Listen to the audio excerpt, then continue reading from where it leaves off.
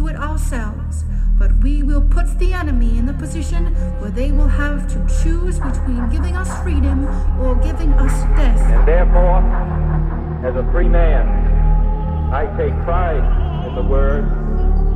My Lord, I am the first accused. I hold the Live out the true meaning of its creed. The gap between the richest 10% and the poorest 10% has widened. And the communist world. This nation will rise up.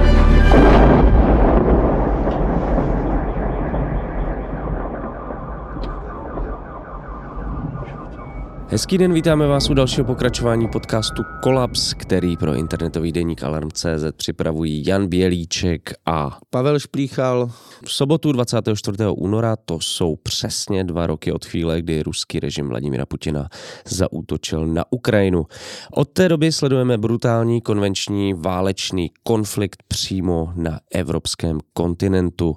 Jak vypadá situace na bojišti i mimo něj, o tom si budeme dnes povídat s naším hostem. Ale ještě než začneme, tak já poděkuju a připomenu posluchačstvu, že do hloubky a komplexně se můžeme do podobných témat pouštět jen díky vám, kteří nás pravidelně podporujete. Pokud nás rádi posloucháte a chcete se stát naší podporovatelkou či podporovatelem, tak hned pauzněte naše povídání, jděte na stránky Alarmu do sekce Podpořte Alarm, kde najdete přesné instrukce, jak to udělat. Podcast Kolaps vzniká jen díky redakci Alarmu a naší práci tak můžete podpořit právě podporou tohoto média, které to vše platí. Bez našich podporovatelů a podporovatelek by zkrátka nebylo nic. My bychom mlčeli a jsme tak rádi, že vás naše práce za podporu stojí. Děkujeme. Díky moc. A teď už zpátky k dnešnímu tématu.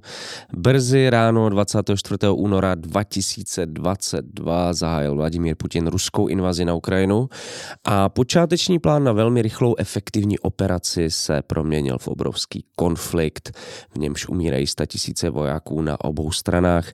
Není úplně jisté, kdo momentálně vyhrává, kdo je na tom hůře a jak daleko jsme od konce. Jisté je ale to, že takto krvavý a brutální konflikt Evropa dlouho nepamatuje a není těžké z něj propadnout do deprese a zoufalství. Tak uvidíme, kam se dostaneme v dnešním díle, na to, jak vypadá situace na válečné frontě, o co se nyní bojuje a co znamenají změny ve velení ukrajinské armády, se budeme dnes ptát našeho hosta Michala Smetany z Institutu mezinárodních studií Fakulty sociálních věd Univerzity Karlovy a z Peace Research Center Prague. Ahoj Michale, vítej po čase u nás zase v Kolapsu. Ahoj a děkuji za pozvání. Ty jsi tady byl naposledy asi před rokem přesně, při nahrávání našeho živého speciálu v pražském klubu Fuchs 2, kde jsme rozebírali první rok ruské invaze na Ukrajinu. Je to tak. Pokud posluchači a posluchačky tento díl neslyšeli, tak se ho můžete na našem webu vyhledat a připomenout si, co jsi říkal před rokem, protože by mě zajímalo, co se za ten rok podle tebe změnilo na frontě. Za ten rok se stalo spousta věcí. Já mám pocit, že před tím rokem jsme se hodně bavili a tenkrát tam přišli s takovýma hodně spekulacemi, co se objevovaly o nějakém obrovském ruském útoku masivním, což tenkrát jsem hodně zpochybňoval a jsem rád, že se ukázalo tenkrát, že jsem měl v tom ohledu pravdu. Na druhou stranu stalo se pár relativně jako významných věcí. Tu první je teda pád města Bachmut, který ten význam získal mnohem více možná tou dobou, o jaký se o toto město bojovalo mezi Ruskem a Ukrajinou. To znamená, to bylo loni v květnu. Zároveň, co pak následovalo, byla dlouho připravovaná ukrajinská ofenziva, do které si spousta lidí vkládalo velké naděje, že by mohla nějakým zásadním způsobem vlastně rozhodnout, jak ten konflikt dopadne. Pro spoustu lidí samozřejmě ideálně ve prospěch Ukrajiny.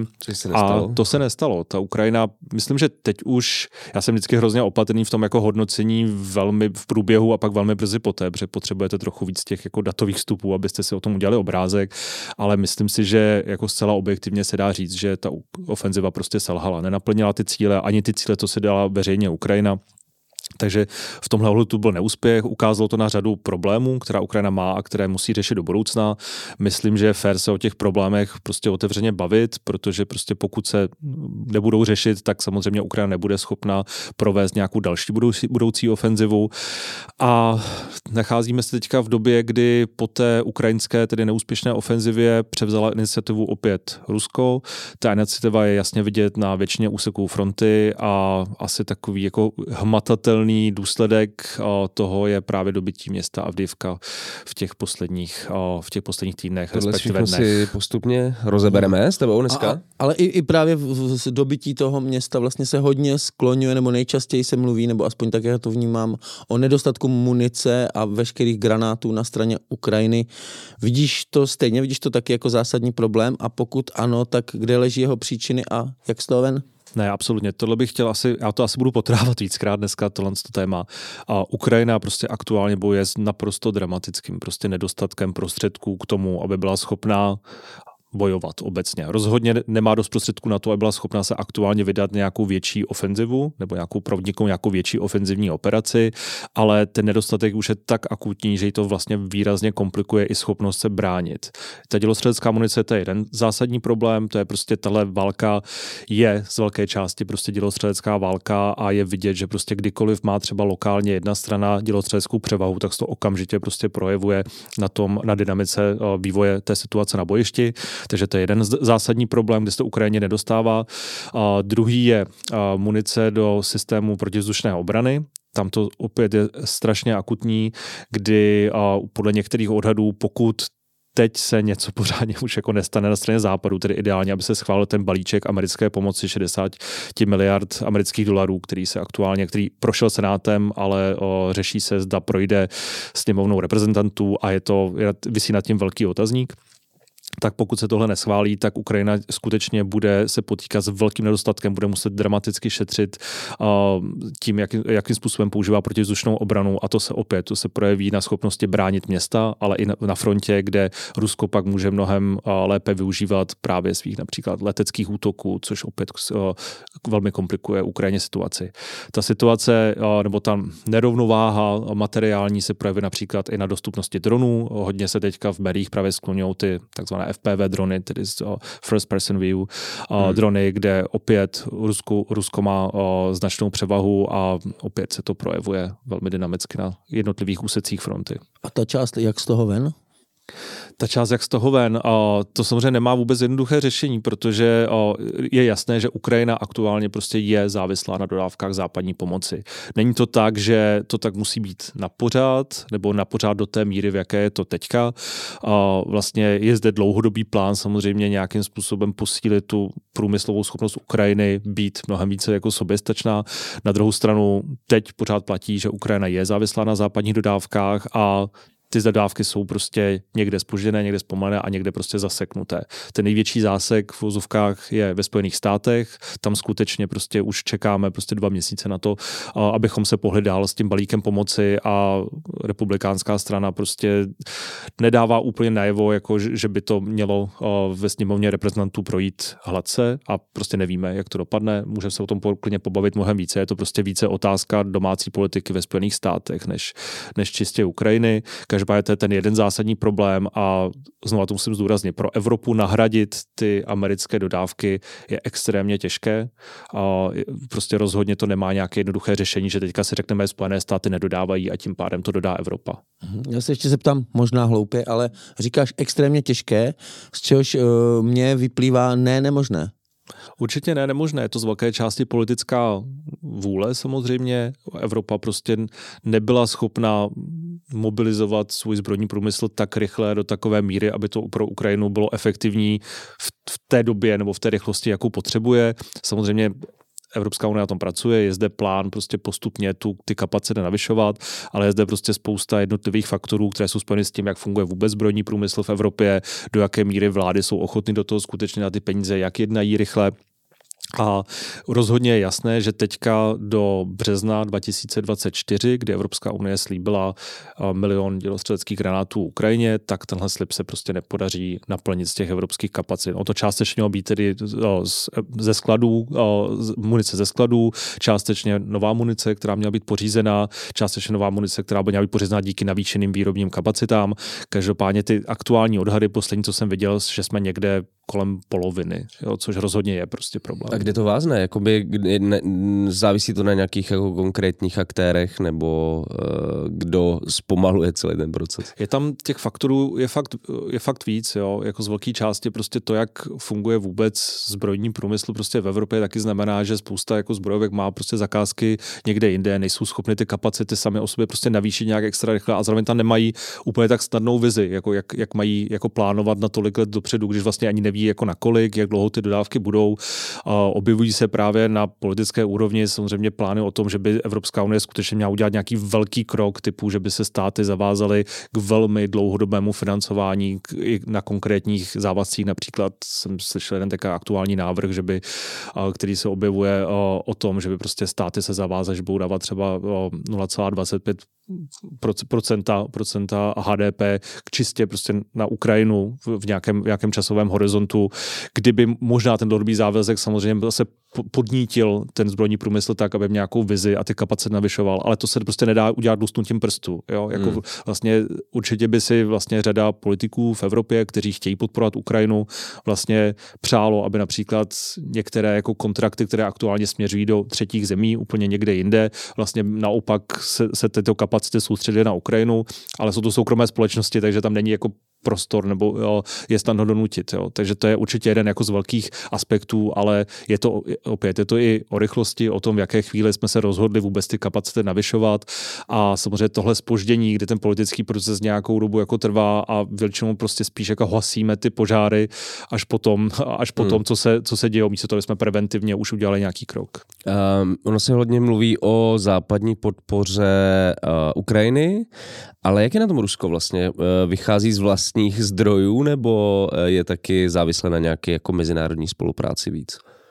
Já možná na to určitě odpovím, jenom ještě je taková jako aktuální zpráva, která se objevila včera, která je rozhodně ta jedna třeba z těch alternativních cest, jak to řešit a zní to poměrně zajímavě a je to zajímavé především v tom, že to vlastně navrhuje Česká republika, konkrétně prezident Pavel na Mnichovské konferenci a to je vlastně pořízení munice od třetích stran, to znamená ne od státu NATO, ne od státu Evropské unie a vlastně dalších států, které jsou buď nějaké míry spojenci nebo partneři nebo minimálně obchodní partneři a vlastně by mohli dodat munici Ukrajině. Ono to do nějaké míry už se dělo. Vlastně ta ukrajinská ofenziva loni v roce 2023 byla umožněná primárně díky tomu, že Jižní Korea dodala obrovské množství jako dělostřeleckých granátů Ukrajině. A něco podobného se vlastně nyní řeší. Ten návrh, který zazněl včera ze strany prezidenta Pavla, je, že prostě byly ze strany České republiky byly objeveny v zahraničí tedy kapacity, že by se mohlo dodat až 800 000 dělostřeleckých granátů Ukrajině ze třetích stran. Schválně říkám třetích stran, protože my nevíme, o jaké země jde.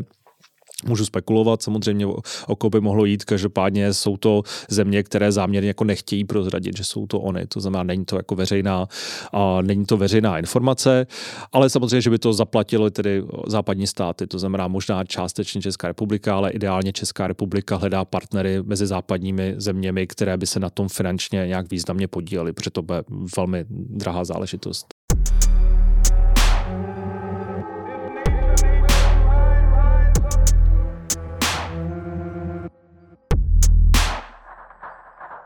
Sophie Lewis, Bell Hooks, Sheila Hattie nebo knihy redaktorů Alarmu, Karla Veselého, Standy Billera, Jana Bělíčka. V našem e-shopu teď najdete knihy, které by vám neměly chybět ve vaší čtenářské výbavě.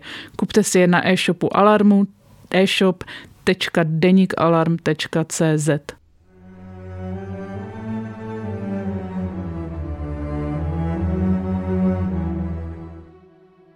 Možná ještě než se podíváme do toho Ruska, ale to se bude hodit i potom. Tady jsme vlastně operovali nějakými číslama, že Evropská unie slíbila milion kusů munice, dodala asi 500 000, teďka se shání. Že teďka se shání 800 000 kusů. A jaká je spotřeba za měsíc, řekněme? Jo. Nebo abychom věděli, kolik vlastně chybí. Jo, určitě. Strašně záleží. Obecně je obrovský rozdíl v tom, jestli chcete munici na to se bránit a na to podnikat jako velkou ofenzivu, kde prostě pokud plánujete rozsáhlou ofenzivu typu to, co bylo na Ukrajině v loňském roce, o co se Ukrajina snažila, tak to plánování je, že plánujete třeba o něco více než 2x tolik jakoby spotřebovávat, protože ty ofenzivní operace jsou na toto výrazně více konzumujou tu spotřebu. Vlastně nyní se bavíme o tom, je to těžké odhadovat, že aby Ukrajina byla schopna vůbec se teďka jako bránit, tak prostě by měla mít jako spíš třeba denně k nějakým aspoň 4 000 kusům vystřelené munice. Objevují se čísla, že třeba jako aby rok byla schopna Ukrajina jako nějak efektivně fungovat jako na bojišti, tak třeba 1,5 milionu kusů, to znamená, aby byla schopna podnikat i nějaké jako ofenzivní operace. Opět ty odhady se velmi liší. Já jsem si to včera tak schválně jako počítal, na co by mohlo prostě stačit těch 800 000 kusů munice jako samo o sobě a hrozně záleží na povaze těch operací. Jo. Na to, aby Ukrajina byla schopna se efektivně a aktivně bránit těm ruským útokům, tak by to mělo třeba být třeba na půl roku, což je jako substantivní pomoc. No. Ale jsou to obrovské odhady. Ten range, jakoby, se kterým jako pracujeme, strašně záleží vlastně na povaze těch operací, do jaké jsou defenzivní, do jaké jsou ofenzivní a samozřejmě také na to, jak funguje ta druhá strana. A pak je tady ještě ten aspekt, že samozřejmě ta spotřeba munice do nějaké míry je zde jako ten technologický aspekt, který může vlastně nahradit tu kvantitu částečně. Ne, nikdy ne úplně, ale například jako pokud Ukrajina bude mít dobré systémy, kterými vlastně cílí, takzvaný counter-battery fire, to znamená cílí na to dělostřelectvo protivníka, tak samozřejmě to může do nějaké míry nahrazovat jakoby tu kvantitu munice. A zase, jo, pokud se budeme bavit o tom, že částečně se to dá nahradit právě těmi FPV drony, je to prostě kombinace všech těchto faktorů, ale rozhodně platí, že prostě v současné chvíli Rusko přestřeluje Ukrajinu třeba minimálně jako 5krát, jo, někdy lokálně, někdy i více a to je prostě obrovský problém. To je docela brutální teda, no. A když jsi mluvil o tom, že přestřeluje Ukrajinu 5krát, tak se vrátím zpátky ke své otázce. Jede ze svých zdrojů nebo tam má nějaký významnější mezinárodní spolupráce? Je to kombinace. V případě Ruska částečně to je díky tomu, že Rusko skutečně nejen, že otevírá své staré sklady, ale také prostě navyšuje své výrobní kapacity. Rusko prostě přijelo na válečnou ekonomiku. Ano, přijelo na válečnou ekonomiku ještě s dodatkem, že na jako dlouhodobou válečnou ekonomiku, to znamená jako na roky. Jo, se připravuje, aby bylo schopné fungovat, což je potenciálně velký problém ve chvíli, kdyby jako teďka zázrakem válka na Ukrajině skončila během měsíce, tak tady máme Rusko, které se nedá zastavit moc. Jako mění svůj průmysl tak, aby bylo schopné skutečně jako relativně jako dlouhodobě produkovat obrovské množství zbrojní techniky. Máš pocit, že Evropa a západní státy jako si to uvědomou? Co všechno znamená tato změna jako ekonomického stylu Ruska? To je jako dobrá otázka. Zase, když si čtu, je pravda, že jsem četl hodně takových jako alarmistických příspěvků, takže možná se to někteří jako řada lidí do nějaké míry uvědomuje. Jenže na druhou stranu jedna věc je prostě mít ta silná prohlášení prostě na Twitteru a v médiích a druhá je potom skutečně jako na to reagovat právě třeba tím jako investicemi do vlastního obranného průmyslu a pořizování nových jako zbrojních systémů a hlavně nějaké jako dlouhodobé plánování. To už je jako další věc. No. A jinak, co se jenom, abych odpověděl tu otázku, tak Severní Korea se stala aktérem, který prostě Rusku dodal jako velmi substantivní množství jak dělostřelecké munice, tak například balistických raket, které jsou poměrně kompatibilní s tím, co Rusko používá. A ty dodávky jsou velké. Jo. Teď jsem jako zmiňoval ten plán na 800 000 kusů munice. Podle některých odhadů Severní Korea dodala 1 milion kusů, podle některých 1,5 milionu. A to je prostě obrovská pomoc i pro Rusko v téhle situaci. Takže pokud to Rusko nakombinuje i s tím, že dostává zase podporu třeba ze strany Iránu, co se týče dronů, o tom to se hodně objevuje v médiích, tak skutečně i Rusko je schopno i v kontextu těch současných sankcí prostě kooperovat se státy, které ty sankce nechtějí přijmout. Já na tebe mám možná jednu takovou neúplně jednoduchou otázku a nevím, jestli na ní budeš znát přesnou odpověď, ale máme vůbec nějakou představu o tom, kolik lidí za ty 2 roky v té válce zemřelo? Jako na jedné či na druhé straně? Tohle je vždycky strašně jako těžká otázka. Jo. Jako já vždycky jsem velmi opatrný brát tyhle informace od těch válečných stran, protože ty mají samozřejmě tendence, jako dobré důvody a dobré tendence ty čísla zkreslovat tak, aby to prostě působilo dobře za tím záměrem, který mají jako v tom veřejném prostoru. A my nemáme žádný jako nástroje, jak to objektivně měřit. Jako jak to vyloženě měřit, to skutečně jako máme nástroje, jak to odhadovat podle různých indikátorů. Existují k tomu prostě různé přístupy, zároveň jako co si myslím, že jako je hodně, dejme tomu, pokud se to chceme jako ulehčit a koukat se na nějaké zdroje, které jsou v tom nějaký indikativní, tak občas jako Spojené státy v podstatě dávají nějaké jako svoje odhady, které vlastně jako většinou dávají smysl. Takže když se podíváme na to, co říká prostě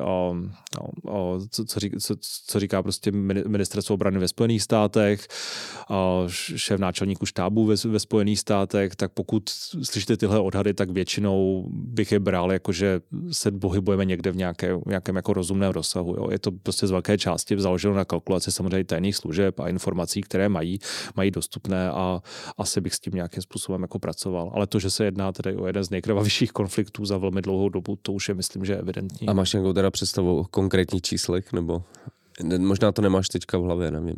To je, jako pro mě je to vždycky hrozně těžké jako říkat do veřejného prostoru, protože se vždycky bojím, že tím to spíš zkreslím. Tak třeba jako jeden z těch jako kredibilních odhadů je, že v případě Ruska se bavíme prostě o nějakém jako 300 000, to, co nazýváme jako casualties, to znamená v podstatě vojáků vyřazených z boje. Jo? Ono se to velmi často to i zaměňuje, že občas prostě... Že to nemusí být smrt. No, že prostě Ukrajina totiž občas jako to, já si nejsem přesně jistý ten termín, který oni jako používají, ale velmi často to jako v tom veřejném prostoru lidi překládají, jako že jsou to mrtví nebo zabití vojáci, což není pravda. Jo? Tomu se říká vlastně v té antice jako fatalities, to by byli mrtví vojáci. Casualties je v podstatě myšleno, že to vojáci, kteří jsou buď zabiti, nebo jsou prostě vyřazeni z boje, takže to se nedá o nějaké jako lehké zranění, které ošetříte a pokračujete dál, ale jsou v podstatě jako vyřazeni. Jo?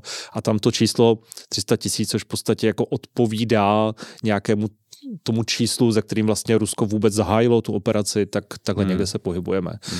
Na Ukrajině by ten počet zabitých, anebo obecně těch vyřazených vojáků vyřazených z boje by měl být nižší. To si myslím, že jako je prokazatelné. Není to zas tak dramaticky nižší, jak si mnozí myslí. Jo. Tak ten počet obětí je obrovský a mimochodem teďka Ukrajina samozřejmě kromě toho, že řeší nedostatky munice tak a vojenského materiálu a zbrojních systémů, tak musí řešit to, že prostě nemá dostatek mužů na frontě. Proto se velmi často teďka sklonuje vlastně to další kolo, nebo změna prostě pravidel pro mobilizaci na Ukrajině, co je obrovské politické téma na Ukrajině aktuálně, kdy samozřejmě tam jde proti sobě několik principů. Na jednu stranu armáda, která potřebuje nové odvedence, aby byla schopná prostě efektivně fungovat a nahradit ty ztráty z loňského roku. Zároveň zde máte jako ekonomiku, která taky musí vlastně držet nějak Ukrajinu nad vodou, jako životaschopný stát a tam potřebujete mít lidi, kteří jako pracují. Hodně lidí vám samozřejmě odešlo do zahraničí, to je obrovský problém. A je to samozřejmě obrovské jako politické téma, kdy samozřejmě to není vždy úplně populární krok, například to snižovat ten věk na 25 let, kdy se vlastně šaháme do nižších ročníků. Pojďme se možná dostat ještě k tomu zásadnímu zlomu dramatickému z posledních týdnů. Myslím tím dobytí města Avdívka u Doněcku ruskými silami. Co všechno to znamená jako pro tu aktuální situaci? Dá se to nějak popsat? Co? Samozřejmě to samotné dobytí města není žádný zásadní třeba operační zvrat, to v žádném jako případě. Ono je to spíš, proč se o tom teďka hodně mluví, je, že to je takový jako viditelný symptom toho, co se děje v podstatě. Jo? A že je jasný, že něco podobného můžeme vidět v budoucnu znovu, pokud se ta situace právě s dodávkami munice, materiálu, zbrojních systémů prostě nevyřeší. Takže čistě operačně to není nějaký zásadní zvrat. Zároveň mně se taky úplně nelíbí ten opačný extrém, že pak jako pokaždý, když Rusko dobije nějaký města, všichni říkají, to nemá vůbec žádný vojenský význam. To jako taky není pravda. Jo? Jako samozřejmě jako čistě z toho vojenského pohledu, to, že se podaří v Rusku vlastně odtlačit jako ukrajinské jednotky více na západ, třeba od té regionální metropole, což je město Doněck, kterou pak jako Ukrajina nemůže jako ostřelovat, jako má nějaký vojenský význam. Zároveň prostě ruská jakoby dlouhodobá strategie, aspoň tak, jak ji chápeme, počítá s tím, že samozřejmě tím jedním z těch klíčových cílů je dobytí celé Doněcké oblasti a tohle je vlastně jeden z těch jako dílčích jako kroků, který chtělo jako Rusko provést. Jo? Co je naprostá pravda je, že tady prostě samozřejmě mnohem více převládá ta politická logika, protože čistě operačně rozhodně Avdivka jako nestála Rusku za ty obrovské ztráty, které tam utrpělo. Jak na technice. To se ale říkalo i u Bachmutu. No, vlastně. To pořád to vlastně platí stejně, jo. Ale opět jako prostě do nějaké míry jako válka není jenom čistě vojenská záležitost, ale i politická a mezinárodně politická a to, že toho Kreml aktuálně využívá vlastně v rámci své propagandy jako vítězství, které předkládá svému obyvatelstvu, svým elitám, ale předkládá i jako směrem k západu. Jo? A ten narrativy jsou v zásadě jako jasné. Jo? Rusko v vozovkách vítězí, daří se nám na frontě, byli jsme schopni prostě mobilizovat jak svůj průmysl, tak svoji armádu, Ukrajina prohrává, to znamená Rusové, buďte pyšní na to, co děláme, má to smysl a směrem na západ, vidíte, nemá to smysl podporovat Ukrajinu, Ukrajina stejně prohrává, tlačte na Ukrajinu, aby s náma jednala, a přestaňte s dodávkami, protože vyhazujete peníze, které můžete využívat jako naprosto na něco jiného.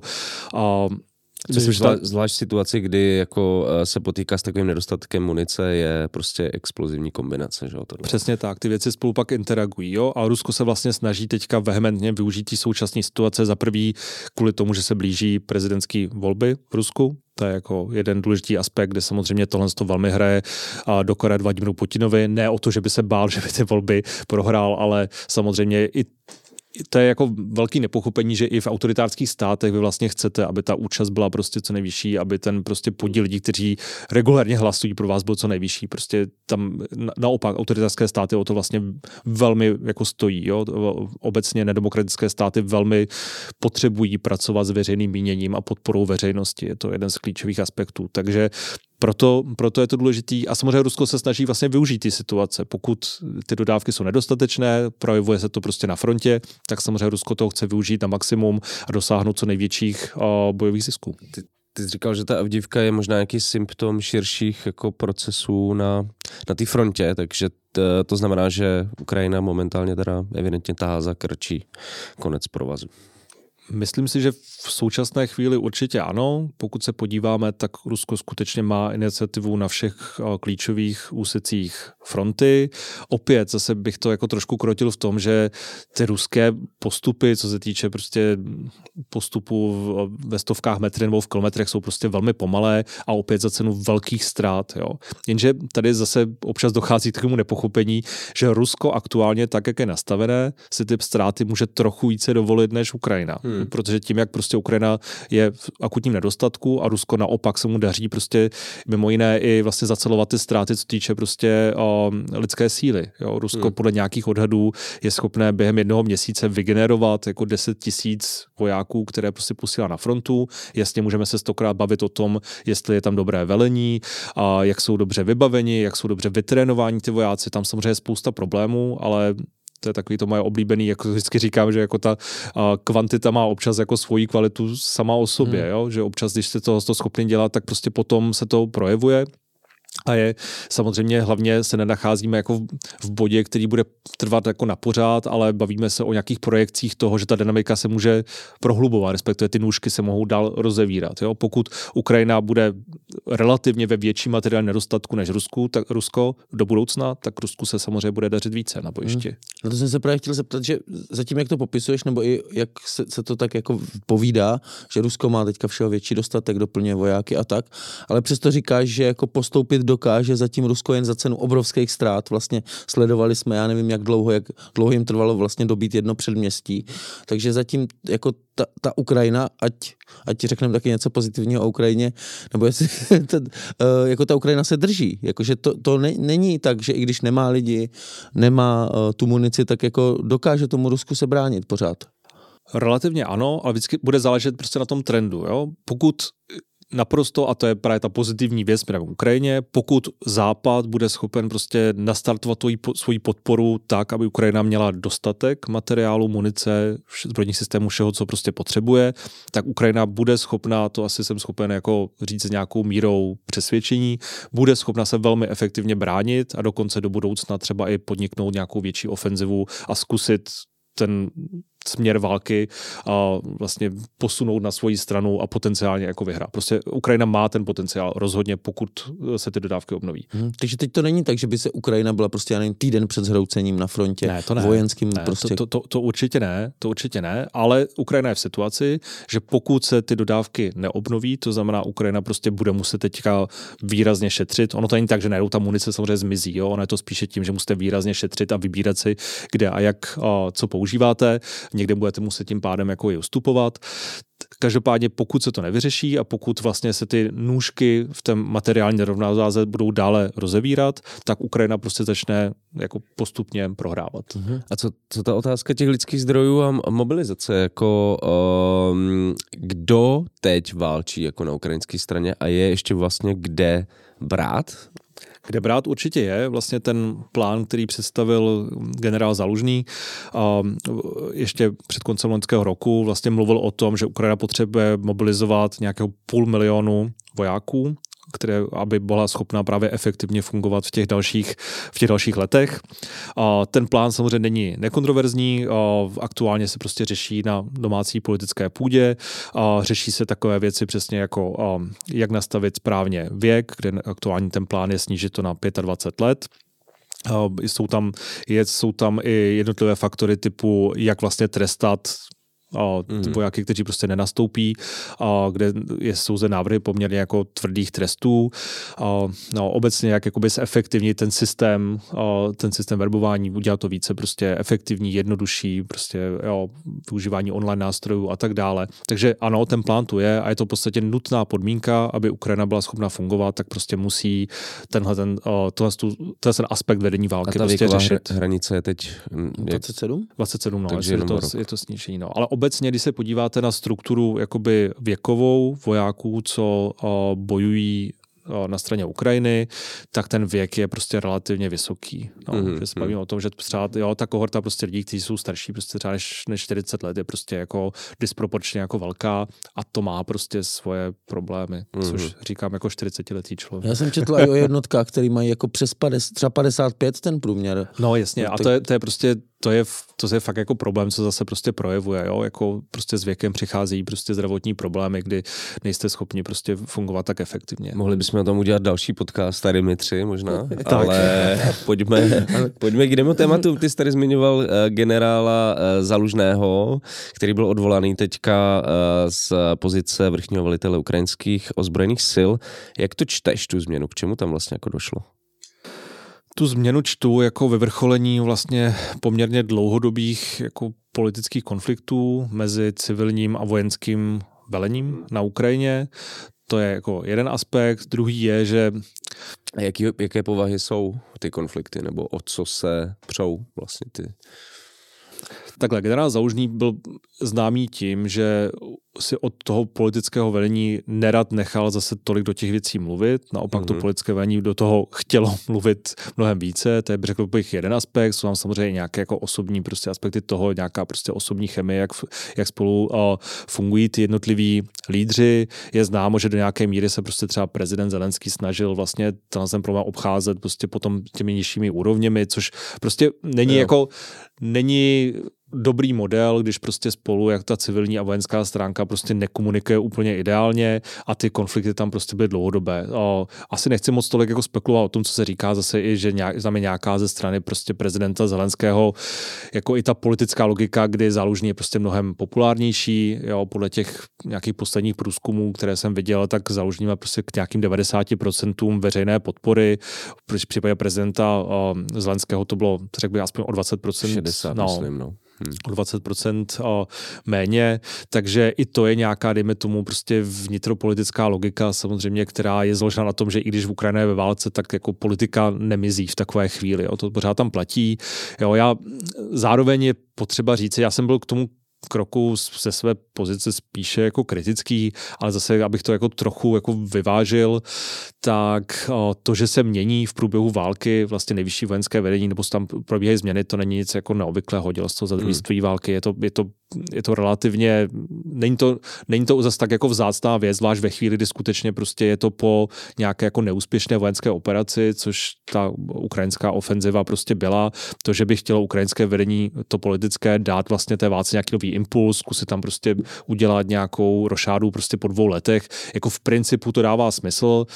Jo, na druhou stranu prostě já mám třeba velké obavy z toho, že prostě generál Syrský, jakkoliv to je samozřejmě zkušený prostě profesionál, to není, že by tam dávali někoho jako neschopného teďka na místo Zalužního, ale tak je tam prostě obava z toho, že tam skutečně on si nechá mnohem více jako třeba potenciálně mluvit do těch věcí, bude mnohem méně odporovat tomu politickému vedení a je zde prostě obava, že občas prostě ty politické cíle se můžou negativně prostě projevit směrem k těm vojenským. Jo. Příklad třeba Bachmutu, kdy zase s nějakou v retrospektivě tam Ukrajina asi udělala poměrně jako velké chyby, kdy to město prostě držela mnohem déle, než měla a vlastně na to poměrně dost doplatila a možná z velké části ta ofenziva se taky částečně nepovedla kvůli tomu, že prostě nejlepší ukrajinské jednotky prostě bojovaly u Bachmutu nejzkušenější vojáci, které Ukrajina jako měla, zbytečně prostě tam utrpěla prostě velké ztráty a ve finále město padlo prostě do ruských rukou, to znamená to propagandistické vítězství si nakonec stejně odneslo Rusko a to, co ztratila Ukrajina u Bachmutu, prostě chybělo potom v záporožské oblasti, kde tyhle zkušené jednotky potřebovala.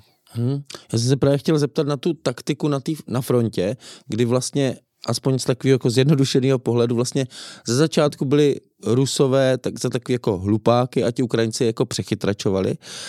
Pak se začalo říkat, že Rusové se už jako doučili vlastně tu taktiku a teďka naopak, když se o tom píše, tak že Rusové mají všeho převahu, už jsou i takový jakoby chytřejší. Jak je to teďka jako na frontě, nebo jak se vyvíjí vlastně ta taktika?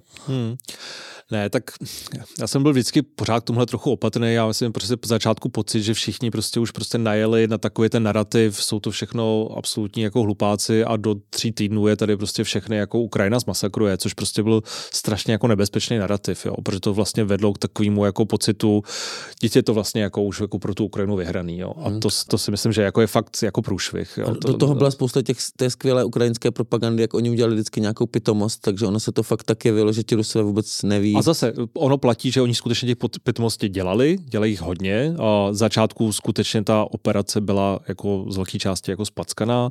Ta operace prostě byla založená na předpokladech, které prostě nebyly platný a vedlo to k tomu, že ten první část operace se Rusku absolutně nepovedla a je tam obrovské množství prostě nekompetence, který prostě to pro tu ruskou stranu udělalo ještě mnohem horší, než mohlo být. To je naprostá pravda. A stejně tak, ale to se nevylučuje s tím, že prostě do nějaký míry, kdy spousta problémů dál přetrvává, jo, problém zase s velením, prostě s výcvikem, jo, se špatnou motivací. Spousta těch problémů tam prostě jako zůstává, jsou nějaké míry jako strukturální. Na druhou stranu ano, Rusko bylo schopné se mnohem lépe, ne lépe než Ukrajina, ale bylo schopné se prostě postupně lépe adaptovat. Poučilo se z nějakých chyb, obecně se vždycky říká, že prostě Rusko potřebuje jako dostat trochu jako na nos v těch jednotlivých jako taktických jako věcech a že nejdřív si prostě musí zkusit, že prostě se jim tam něco jako nepovedlo a potom prostě se na to adaptovat, což jsou bohužel pro Rusko, je to jako velká cena placená za tu zkušenost, ale je to i tak, je to zkušenost a nějaký proces tam, adaptace tam probíhá a v zásadě se dá říct, že i když rozhodně se najednou nestalo prostě z Ruska nějaká jako super armáda, která prostě pracuje hrozně profesionálně, to není pravda, ale spousta věcí, co Rusko dělá, je prostě na místní poměry relativně kompetentní a tím pádem jako občas prostě Rusku se některé věci podaří. No. A to je bohužel ten jako realistický pohled, který na to musíme mít.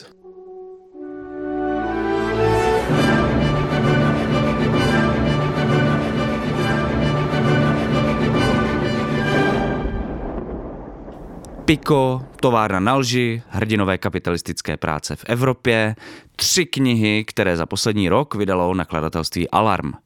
Pokud tyto knihy ještě nemáte, pořiďte si je na e-shopu deníku Alarm. eshop.denikalarm.cz.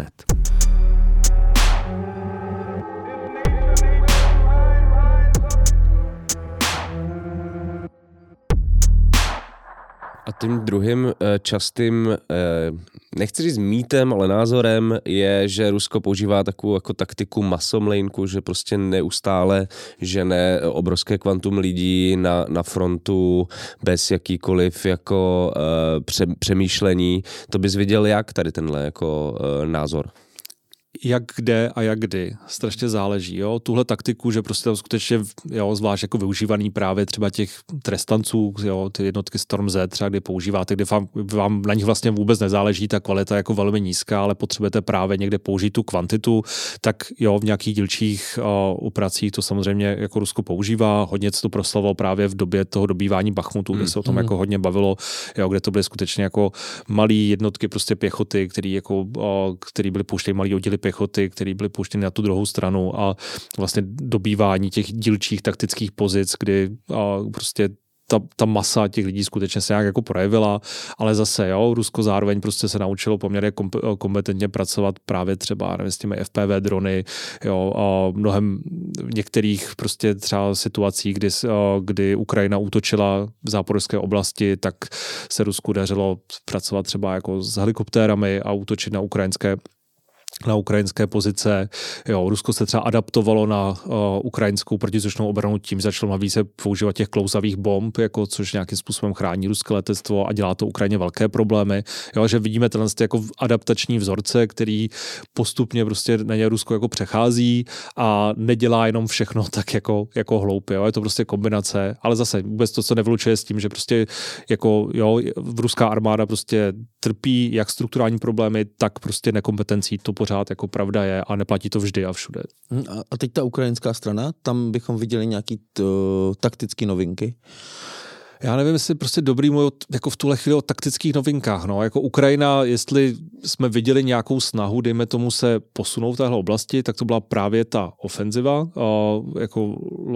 ta ale sám řekl neúspěšná vlastně. Neúspěšná, kde se třeba projevily obrovský problémy s tím, jakým způsobem je třeba schopná Ukrajina koordinovat jako velký ofenzivní celky. Jo. A to byl jako i jeden zásadní problém. V podstatě se ukázalo, že jak to velení těch jako velkých celků, tak vlastně třeba ten nedostatečný výcvik, který Ukrajina měla prostě jako nestačil na takhle velký komplexní prostě operace, plus tam to ještě samozřejmě bylo podpořený jako tím celým tím prostředím, kdy bojujete prostě prostředí, kde Rusko dlouhodobě budovalo obranné linie, bylo to extrémně prostě zaminovaná oblast, čímž taky Ukrajina měla prostě velký problémy. Takže byla kombinace těch jako faktorů, kdy ta taktika, ty dílčí taktika, kterou Ukrajina vlastně vzala na tuhle ofenzivu, vlastně nebyla příliš funkční, prostě Ukrajině nedařila a velmi rychle ji právě musela změnit zase zpátky k takovým jako menším útokům pěchoty, což ale zase nemohla potom jako dosáhnout nějakých jako za tu krátkou dobu v nějakých větších úspěchů. Máš pocit, že to je že je vlastně jednoduchý vytrénovat, vyzbrojit, vytrénovat vojáky, ale že vlastně nějaký jako složitější taktický manévry, to je ještě jako jiný level. Prostě. Určitě, jo, je to náročný a plus jako samozřejmě i to prostředí, ve kterém se aktuálně bojuje na Ukrajině, prostě je k tomu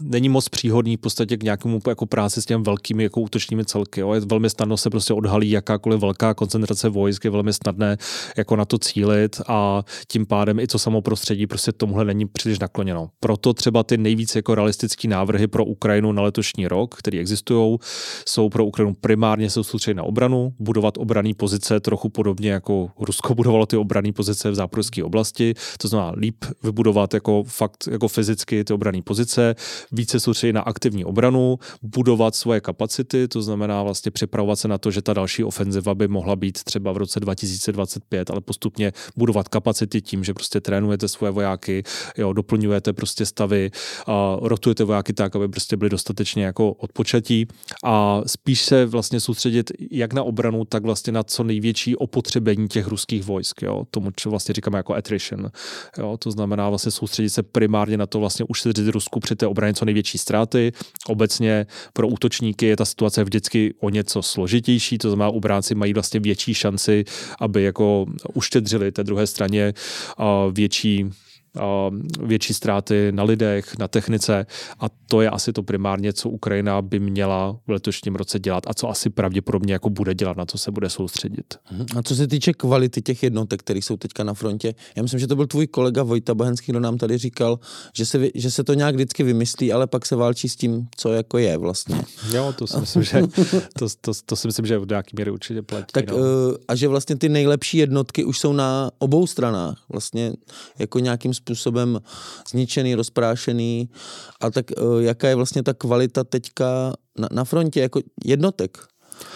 No je to kombinace, jo, jako když se třeba podíváme na to, jak to vypadalo na bojišti v té druhé polovině roku 23, tak prostě Ukrajina se prostě rozhodla právě třeba ty nejlepší svoje jako jednotky nasazovat právě třeba u města Bachmut, kde prostě utrpěly velké ztráty, ale prostě jako nebyly zneškodnění samozřejmě nějak jako kompletně, jo, to pořád ty vojáci dál existují, takže Ukrajina samozřejmě má spoustu svých zkušených vojáků, spoustu z nich, kteří jsou vytrénovaní z té první fáze války mezi rokem 2014 až 2022, to znamená skutečně jako veteránům těch válek jako na východě, takže spoustu zkušených a velmi jako motivovaných dobrých vojáků Ukrajina má, jakkoliv i tam samozřejmě se projevuje i to, že tam nějaká únava a je potřeba řešit i to, že spoustu těm vojákům je potřeba dát nějaký jako oddech po tak dlouhé době. Jo? 2 roky intenzivní války je skutečně jako velmi, velmi dlouhá doba. Zároveň Ukrajina tam vlastně formovala nové brigády, které byly použitý právě v té ofenzivě v záporožské oblasti. Tam bylo prostě použitý spousta, jakoby, dejme tomu, nových vojáků, kteří neměli ty bojové zkušenosti a bylo vidět, že prostě i když dostanou tu západní techniku, která prostě je v mnoha ohledech velmi kvalitní, velmi sofistikovaná, velmi prostě dobře třeba chrání jakoby ty jednotky, jo, když máte prostě obrněné transportéry prostě ze západu, tak prostě jsou jako v mnoha ohledech lepší, než s čím pracovala Ukrajina na začátku, tak to není prostě samospásný, no. Tak ta zkušenost se prostě, respektive neskušenost v tomhle případě se prostě projeví, dokonce existují reporty, že když potom tam vlastně během té ofenzivy nasadila, potom přesunula Ukrajina částečně právě některé ty zkušenější jednotky, tak i bez té západní techniky se jim dařilo jako kolikrát mnohem líp, protože ta zkušenost se nedá nahradit.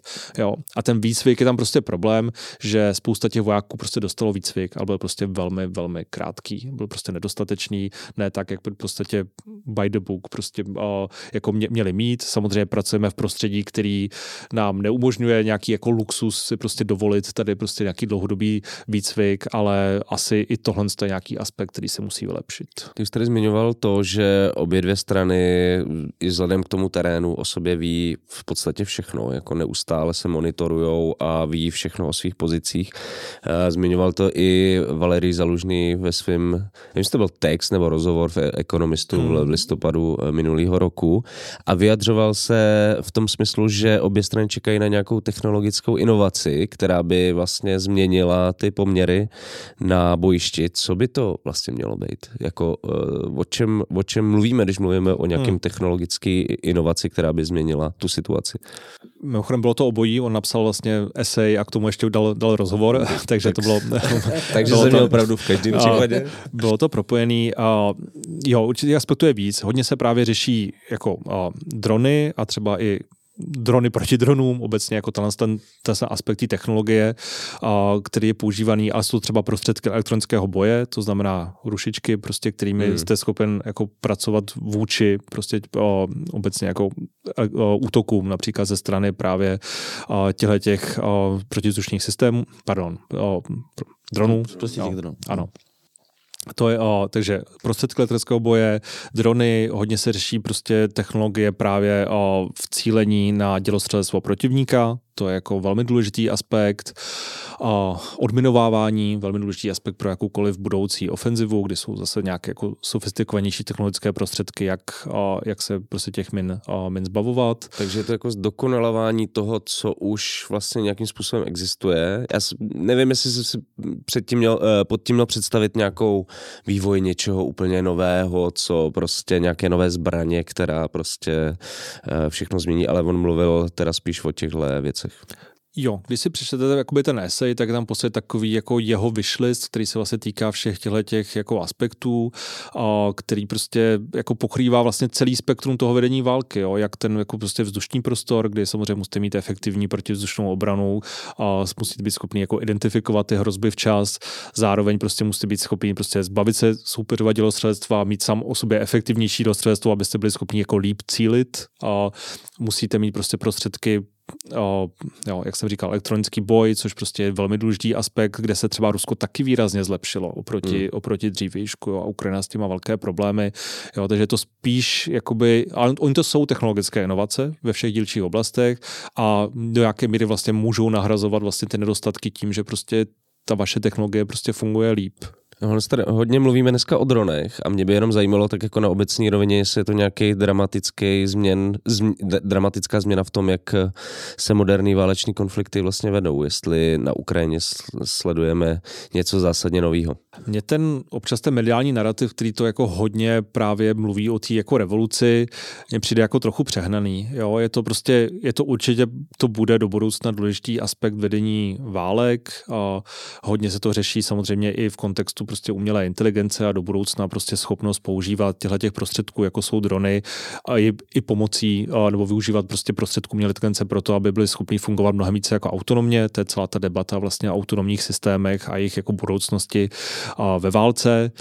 Zase my jsme se bavili trošku před začátkem tohle jako vysílání. Jo? Já samozřejmě rozumím tomu, že jako novináři mají tendenci v podstatě brát jakoukoliv jako novou věc, co se objeví, jako něco, čemu se vlastně chtějí věnovat, protože to samozřejmě je potom novinka pro čtenáře nebo pro diváky. Jo? Že prostě pro spoustu lidí jako opakovat to, jo, dál vedeme prostě ty operace tak, jak jsme vedli prostě jako před týdnem a dál tam jako umírají lidi a dál tam jako střílí, vlastně není moc jako novinka. To znamená jakákoliv technologická inovace, jakýkoliv dodávka nový techniky prostě ze strany západních států na Ukrajinu, jakýkoliv prostě nový model tanku nebo jako nový model prostě rakety s plochou dráhou letu je samozřejmě jako velká news, protože to jakoby něco říká, něco předává jako novýho, ale tahle válka prostě ukazuje kombinaci. Tahle válka prostě ukazuje kombinaci toho, jak se prostě vyvíjí konvenční váleční konflikty prostě v 21. století. Je tam prostě spousta věcí, které nadále platí, že byly prostě užitečný ve 20. století a jsou užitečný dál. Prostě pořád platí, že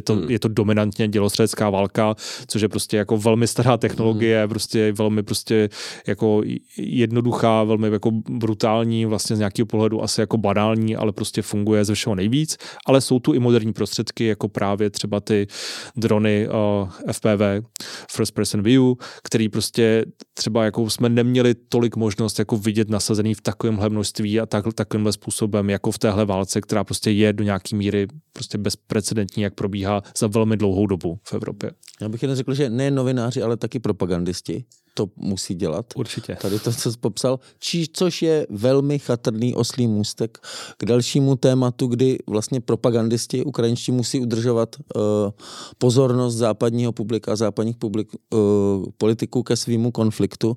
A ty jsi jako několikrát řekl, jak je to jako klíčový, ta západní podpora pořád.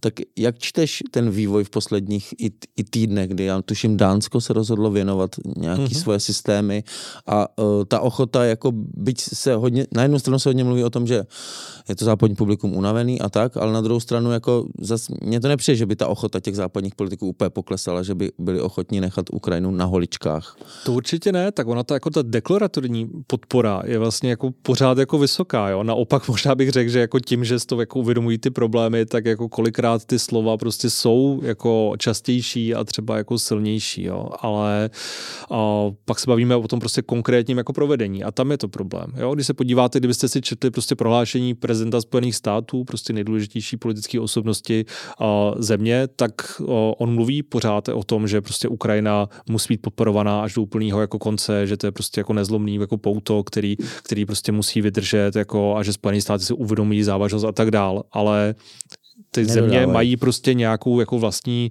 vnitřní dynamiku, kdy jako ne vždycky je možný ty věci jako prosadit tak rychle, jak je potřeba, anebo třeba vůbec. Jo? My prostě nevíme, jak to schvalování toho balíčku ve Spojených státech dopadne. Spousta lidí doufá, že prostě tam nakonec bude prostě nějaká dohoda, kdy se republikánům ustoupí v těch otázkách spojených s americkou jižní hranicí a výměnou za to prostě to nakonec prostě ten balíček ze strany republikánů projde a Ukrajina skutečně ty peníze dostane, respektive peníze budou použitý na prostředky pro Ukrajinu, protože většina těch peněz jde mimochodem americkým společnostem. Jo? To jsou peníze, kde jenom část jde jako do zahraničí a z velké části jsou to peníze americkým firmám, který prostě dodají techniku, amunici a prostředky, které budou potom dodaný Ukrajině. Jo. No a jak to odhaduješ ty pro ty příští měsíce? Jako jestli se to podaří, nebo se to zasekne, nebo máš pocit, že to teďka nejde odhadnout vůbec? To se bohužel asi nedá odhadnout. No. To, že prostě Dánsko udělá politicky velmi silný krok, který prostě určitě jako velmi dobře rezonuje a dá Ukrajině celé své dělostřelectvo, ať už to znamená cokoliv, což není jasný, to znamená veškerou dělostřeleckou munici nebo všechny svoje dělostřelecké systémy nebo obojí, což je všechno možný, tak určitě to je jako politicky významný krok, který ale jako vojensky je jako velmi, velmi omezený. Dánsko nejsou Spojené státy. Prostě. Přesně tak, Dánsko nejsou Spojené státy. Jo? A za mě bude klíčový sledovat právě jako samozřejmě dění v USA, bude klíčový sledovat, co udělá prostě Evropa, jakým způsobem bude schopná urychlit ten svůj přístup směrem k dodávání munice, mobilizování vlastního zbrojního průmyslu. Určitě bude potřeba sledovat to, o čem jsme se bavili předtím, směrem těm iniciativám vlastně získat munici z těch třetích stran, což by skutečně mohlo výrazným způsobem změnit tu jako situaci. Nikdo z nás netuší, jak to může jít jako rychle, to je jako velmi těžko říct. Já jsem třeba to dával včera jen rozhovor, kde se mě ptali, jestli prostě je reálný, že se na to seženou peníze. Jo? A tam si třeba myslím, nebo jsem hodně přesvědčený o tom, že pro Českou republiku vyjednat prostě s partnerama, aby to bylo financovaný jakoby společně, respektive získat prostě partnery, kteří to budou financovat, vlastně nebude zase takový problém. Jo? Není to úplně tak, že by v Evropě, že by Evropská unie, pokud by mít možnost prostě ty peníze u některých členských států prostě použít na tenhle prostředek, že by to jako nechtěli ty státy jako udělat. Ono je spíš jako technicky prostě těžký, jak jako v takhle jako krátké době prostě ty prostředky vyrobit, najít ve skladech a nějakým způsobem to dostat na Ukrajinu tak rychle, jak Ukrajina to potřebuje. Pokud bude taková jako alternativní možnost, tak si myslím, že určitě budou partneři, kteří ty prostředky jako poskytnou. Ty jsi mluvil o té složité situaci v kongresu americkým a tak dále, ale na konci roku si blíží americké volby, které stále má velkou možnost vyhrát Donald Trump. Bylo by to podle tebe naprosto zásadní změna, nebo možná třeba Trumpová politika vůči Ukrajině nebude tak zásadně jiná jako třeba Bidena? Takhle, podle mě to je budoucí událost, která má potenciál fakt zásadní změny. Jo? A na tom je nejtěžší na tom je, že prostě Donald Trump je divoká karta a nikdo z nás prostě neví. Jo? A to je možná to, čeho se jako nejvíc jako bojíme, prostě ta absolutní nejistota. Jo? A to má jako samozřejmě jeden pilíř je Ukrajina, kdy prostě netušíme, jak může se stát, že prostě se v průběhu toho prostě Donald Trump jako naštve na prezidenta Putina a najednou jako bude prostě stejně zastánce Ukrajiny, jako byl prezident Biden, a nebo prostě se stane toho, čeho se obává řada lidí, a to, že prostě prezident Trump se bude chtít profilovat jako člověk, co ten konflikt vyřeší, jo, bude se nějak aktivně prostě snažit o jednání, který prostě v tuhle současné chvíli by pravděpodobně byly velmi výhodný pro Rusko. I v té, Rusko aktuálně okupuje necelých 20% ukrajinského území. A na bojišti je v takové situaci, kdy rozhodně není odhodlaný Kreml k tomu dělat nějaké jako zásadní ústupky. Naopak, když slyšíte, co přichází jakoby ty návrhy pro jednání ze strany Moskvy, tak to jsou skutečně jako velmi maximalistické jako požadavky.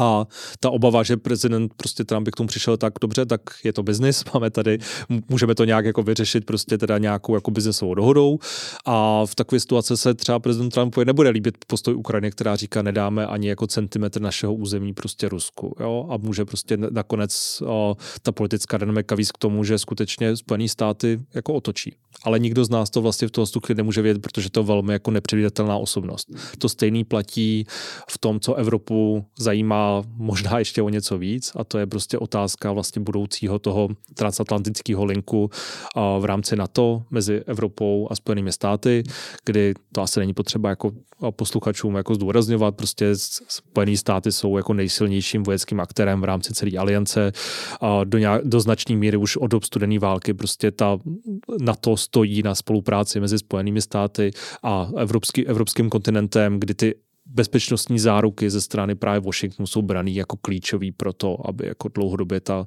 aliance fungovala. A existují zde obavy, že prostě tohle bude mizet. Může to mizet tak, že prostě ten závazek třeba už nebude tak kredibilní a tím pádem Evropa na to musí co nejdřív jako reagovat. Ideálně už teď se na to připravovat a ne čekat, až to vyhraje Donald Trump. Nebo dokonce jako extrémní varianty typu vystoupení Spojených států jako z NATO.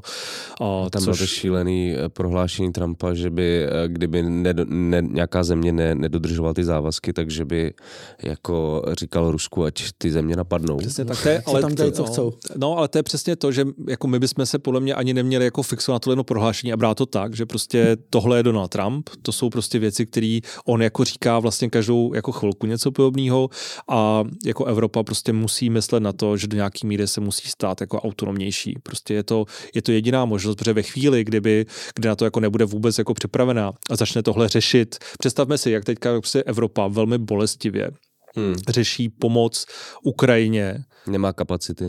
Nemá na to kapacity. Ať si představme, že Evropa má řešit, jak bránit sama sebe. Že jo? Jako, a to se bavíme o úplně jiných jako číslech, to se bavíme o úplně prostě jiných jako politických otázkách, které Evropa musí vyřešit. A to se prostě představá, že tohle začne jako Evropa najednou jako plánovat jako na další roky bez toho, aby měla teda už ten plán nějakým způsobem jako částečně rozjetej, je naprosto jako nerealistický a může to přinést obrovitánský problémy do budoucna.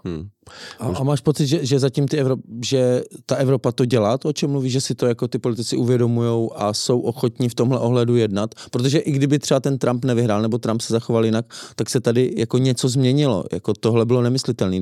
Takhle, určitě se v Evropě spousta věcí změnila po únoru 2022. To by jako nebylo fér říct, že by se tak nestalo. Že jsme o těchto věcech nikdy ani nepřemýšleli. Jako rozhodně se spousta věcí měnila a ty debaty samozřejmě jako probíhají. Probíhají jako ve státech napříč jako Evropou. Už jenom to, jako kolik evropský státy jako investují jako do obranných prostředků ve srovnání s dřívějším stavem je samozřejmě jako nesrovnatelný. Jako není to zase tak dávno zpátky, kdy vlastně ten závazek 2% HDP prostě plnili 3 státy v rámci NATO. A to už dneska je to dneska už to většina. Dneska myslím, že podle toho posledního je to nějakých 18 států z 31. Brzo 32 snad. Jo. A přidávají se další. Přidávají se prostě další. Ve spoustě státech začíná víc prostě nějaký debaty přesně o tom, jestli prostě ten způsob jako profesionální armády vlastně byl jako vhodně zvolený pro mezinárodní bezpečnostní prostředí, jestli není na čase zase bavit o nějaký formě prostě širší účasti veřejnosti prostě na těch obranných jako otázkách. Takže těch témat je tam jako spoustu. Nebylo by fér jako říct, že to prostě nikdo neuvědomuje, samozřejmě se to jako řeší, ale zase vždycky je otázka, jestli dostatečně rychle a jestli ty konkrétní jako akce už prostě probíhají, anebo je to pořád jako formě ty debaty. Já samozřejmě jako jsem zastánce toho, že tohle jsou jako citlivé otázky a v demokratických státech se prostě musí debatovat tyhle věci, to je prostě správně.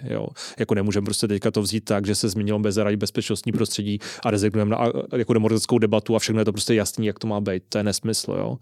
Ale pořád platí, že možná ta rychlost prostě není dostatečná tomu, jak dynamicky se ta situace vyvíjí a taky jak rychle se právě třeba ty americké volby blíží. A taky jak rychle bylo Rusko schopný přejít na tu válečnou ekonomiku.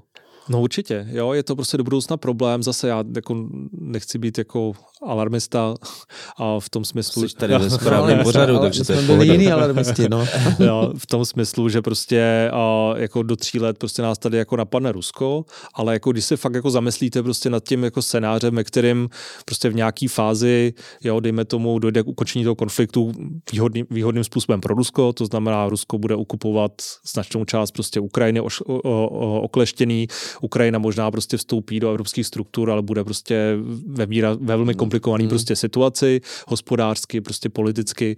Rusko to velmi pomůže. Rusko bude najednou prostě extrémně jako vnitřně, jako mentálně posílený v tom, že skutečně ukázalo, že ta velmoc, že prostě jako ten ruský narrativ bude, my jsme tady prostě porazili NATO. My jsme byli schopní jako porazit NATO a ukázat, že prostě NATO není schopný prostě proti nám se jako nějak efektivně spojit a zabránit tomu, co chceme. Jo. A to neznamená to, že okamžitě prostě najednou zaútočí prostě na Polsko, ale může to znamenat to, že si třeba Rusko, který bude mít průmysl mobilizovaný, bude mít vycvičený prostě vojáky, bude mít vojáky s bojovou aktuální jako zkušeností, si troufne třeba na Moldavsko, který není chráněný žádným závazkem na to, může si troufnout prostě dělat nějaké jako provokace směrem třeba k Pobaltí dlouhodobě. Jo, jako těch jako černých scénářů, který vlastně můžou vést jako k nějaký jako další tragédii, je vlastně jako spousta. Jo. A obecně jako ta představa, že to jako dopadne dobře ve chvíli, že se teďka jako Rusko teda jako namlsá prostě tím, že bude Ukrajinu, jako je myslím, že jako dost naivní. No. Tak možná nevím, jestli mi odpovíš na poslední otázku, jak daleko jsme od konce tohohle konfliktu. Myslím si, že to asi je teď mimo, asi horizont. Já se obávám, že to fakt jako nikdo netuší. Jo. Jsou to prostě divoký karty, které můžou něco zásadním způsobem změnit. Jsou přesně třeba ty prezidentské volby ve Spojených státech, které to můžou dát úplně nějakou novou politickou dynamiku. Hrozně záleží prostě na tom, do jaký míry bude schopný západní vlády pomoct Ukrajině vyřešit ten problém s nedostatkem munice, kterým prostě aktuálně trpí, ale celkově asi kdybych si musel teda typovat, což dělám jako nerad, tak prostě ten konflikt jako nevypadá, že by z té vojenské stránky měl být ukončený jakkoliv brzo. Jo? Jakkoliv Rusko má iniciativu, tak není schopno provést nějaký zásadní operační průlom, minimálně ne v té současné situaci. Rusko je evidentně připravený prostě bojovat jako na roky, Ukrajina s tím nutně počítá taky, spousta těch změn, které teďka chystá, jsou právě kvůli tomu, aby byla Ukrajina schopná pracovat jako dlouhodobě. Nejlepší prostě aktuální možný scénář, pokud dáme stranou nějaký extrémní prostě scénáře typu zásadní politická změna v Rusku nebo tak, s kterým bych jako nepočítal. Ale tak nejlepší možný scénář je, že prostě Ukrajina a její nový prostě vojenský velení bude schopný fakt jako vyřešit některé strukturální problémy, které Ukrajina má, alespoň částečně. Ukrajina bude schopná se letos i díky třeba právě obnoveným dodávkám bránit poměrně efektivně Rusku, ušetřit mu co největší jako ztráty, to znamená Rusko možná bude mít nějaký dílčí taktický úspěchy, ale nic jako zásadního. Ukrajina zároveň prostě nabere síly, bude schopná prostě vybudovat prostě nový jednotky tak, aby byla připravená na další ofenzivu třeba v roce 2025 a tam třeba prostě se podaří nějaký jako zásadnější úspěch, který může nějakým způsobem pomaličku se blížit k tomu, že se ta strategická prostě rovnováha trochu změní a třeba se pak to bude vyvíjet nějakým směrem, který může být pozitivní jak pro Ukrajinu, tak pro Západ. No. Ale když na vás koukám, tak se mi to moc nevěříte, ale je to, dejme tomu, načrtnutí.